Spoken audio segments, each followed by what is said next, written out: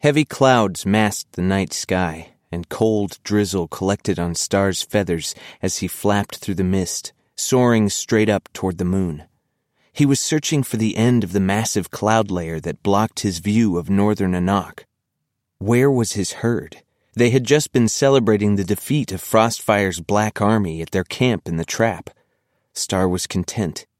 He'd used his starfire to heal his friends and his enemies, and the herds that had been hiding from Nightwing the Destroyer were finally united and working together. Star's ultimate goal of bringing peace to Anok had seemed imminent. But then the cries of an injured Pegasus had lured Star deep into the woods.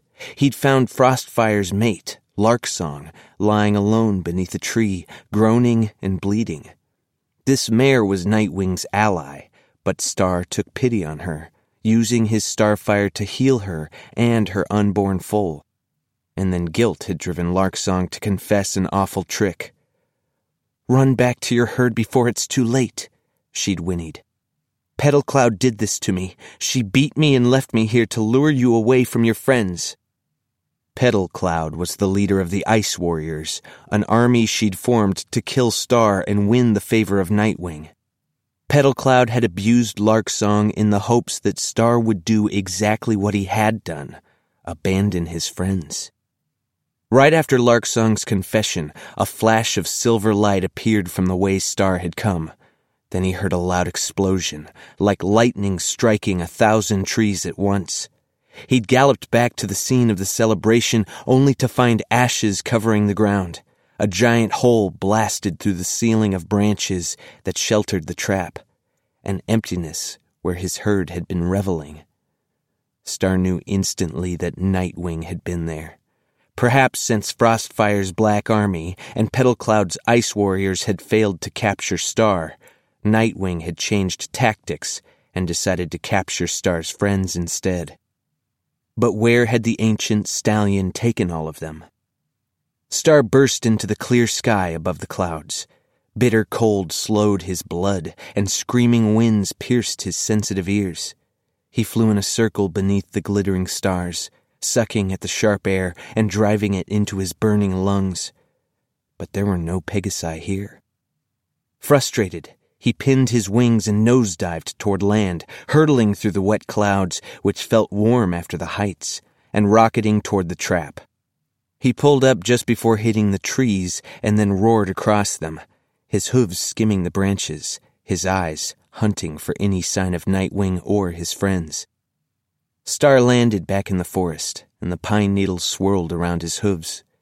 He held perfectly still and listened, his ears swiveling madly, trying to capture any sounds of wing beats or hoof beats or the bleating of the newborns. But there was nothing, just forlorn silence and the wet smell of fog. If his herd was not in the sky and not in the trap, then where could they be? Star galloped back to the place where Nightwing had blasted the huge hole through the thick canopy of branches. The area was burned black. The shock of it had not left Star. He felt sick and dizzy, baffled and scared. Many steeds had died.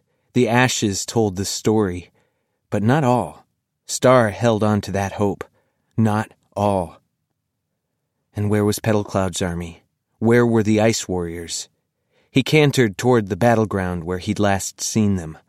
Petal Cloud's huge stallion Stormtail had almost killed Star there, but Star had sprang a shimmering golden shield around himself at the last moment. That memory was the only one that was good. Star had learned how to use a new power, a shield. It wouldn't help him defeat the Destroyer, but it would help him defend himself. Star kicked at the bloody soil. Petal Cloud's army wasn't here. Even his enemies had abandoned him. "No," he neighed. "I will find them, all of them." He arched his neck and galloped forward. The hoofprints of Petal Cloud's army led straight to the Riverherd camp, where his friends had been attacked. Star slid to a halt, certain now that Petal Cloud and Nightwing were working together. Nearby, Star spotted a single black flower. It looked exactly like the magical flowers that grew out of the soil when he cried, except for the color. Star gasped realizing what it meant.